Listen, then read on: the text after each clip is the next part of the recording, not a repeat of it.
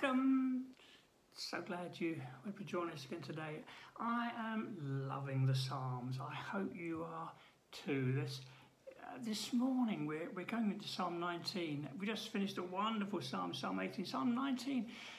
If this doesn't inspire your heart, well, I'm not sure what, well, may it inspire your heart.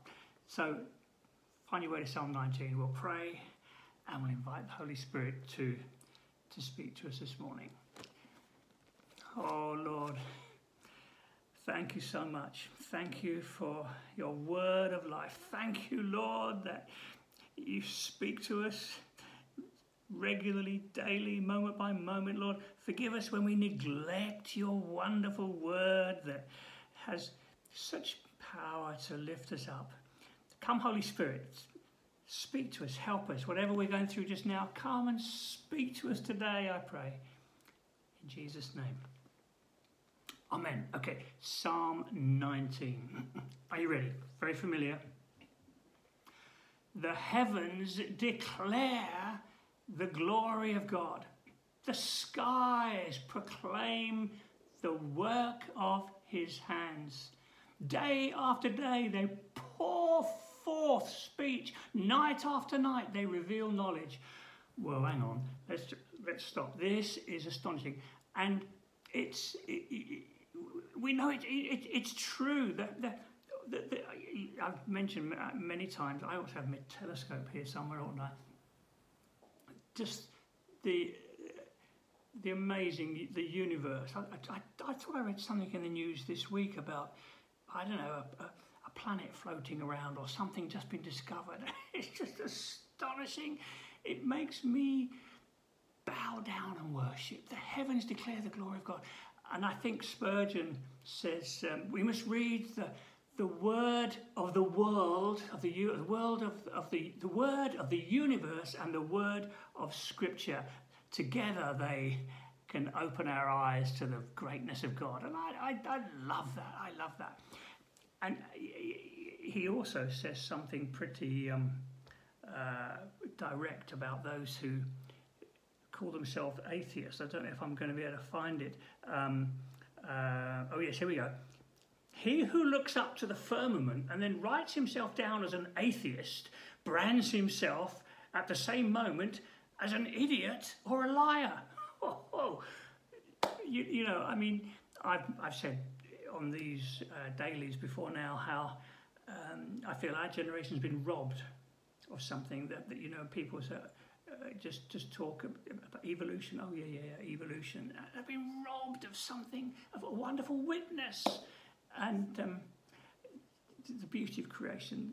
Yes, of course, in one sense there are things that are broken about our world, but there's also much beauty. It's a glorious ruin, some glorious parts of the universe that make us feel very small and God being very great. It's astonishing. It's wonderful. And taking time to contemplate.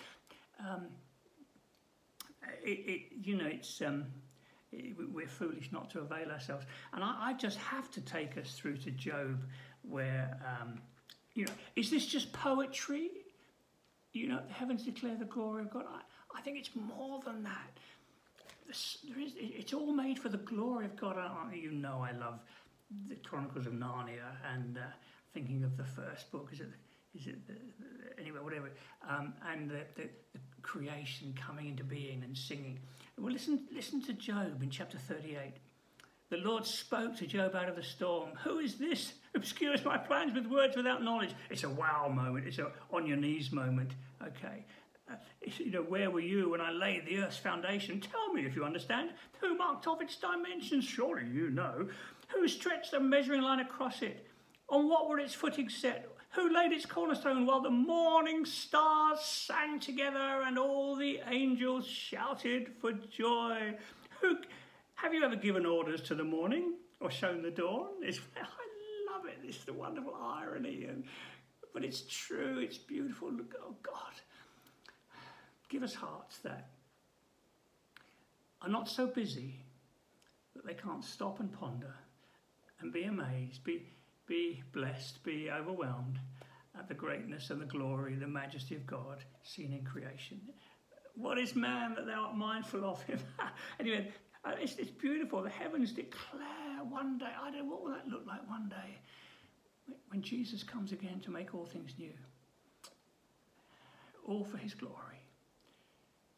Well, I think talk about pouring forth speech. They have no speech, they use no words, no sound is heard from them, yet their voice goes out into all the earth. You might not be able to hear it, but there's something ringing across the earth, declaring the glory of God. Isn't it beautiful? In the heavens, God has pitched a tent for the Son.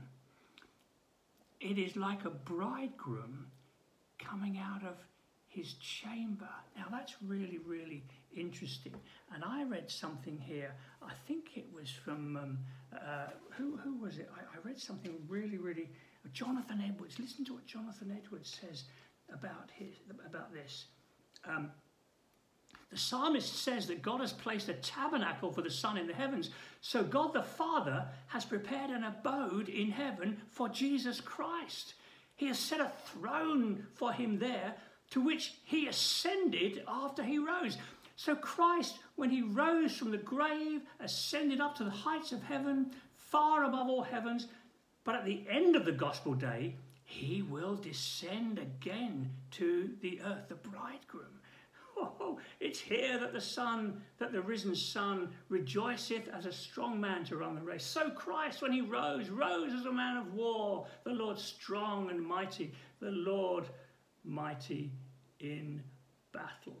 Isn't that? So he sees a reference there to the Lord Jesus, a throne set in the heavens, and Jesus rose to that throne, and he'll come like a bridegroom coming out of his chamber, coming in the second coming to receive his bride. Beautiful, isn't it?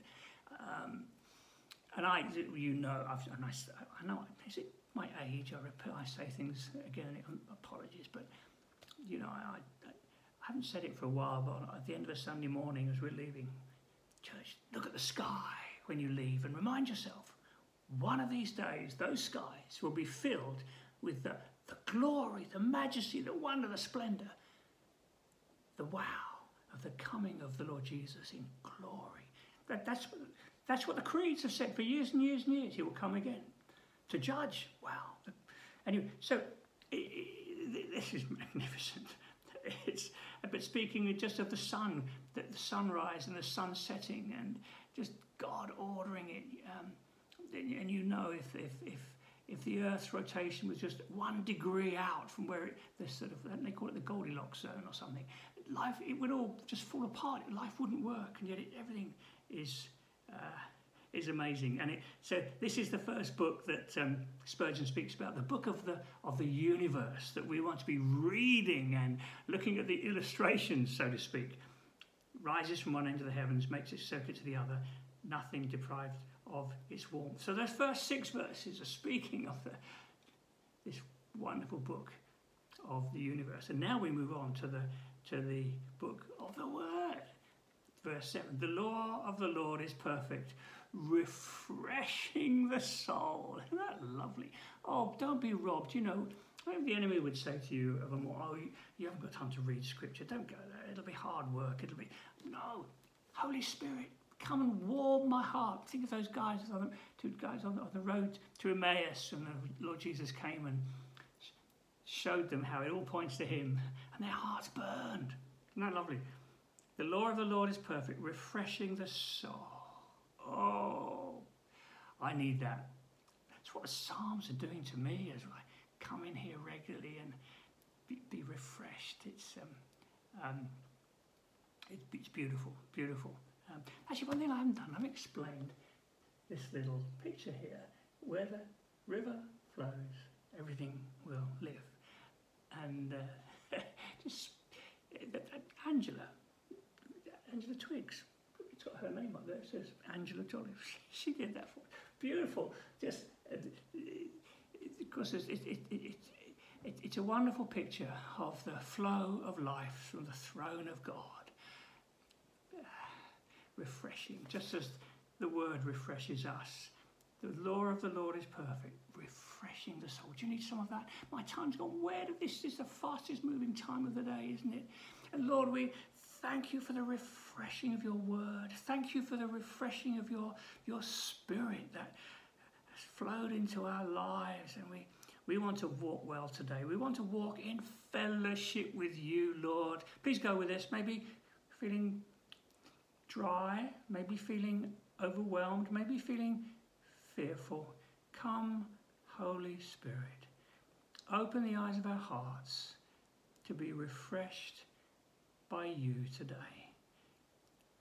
Go with us, I pray. In Jesus' name. Amen. Well, hope this morning did you good, and hope to see you next time.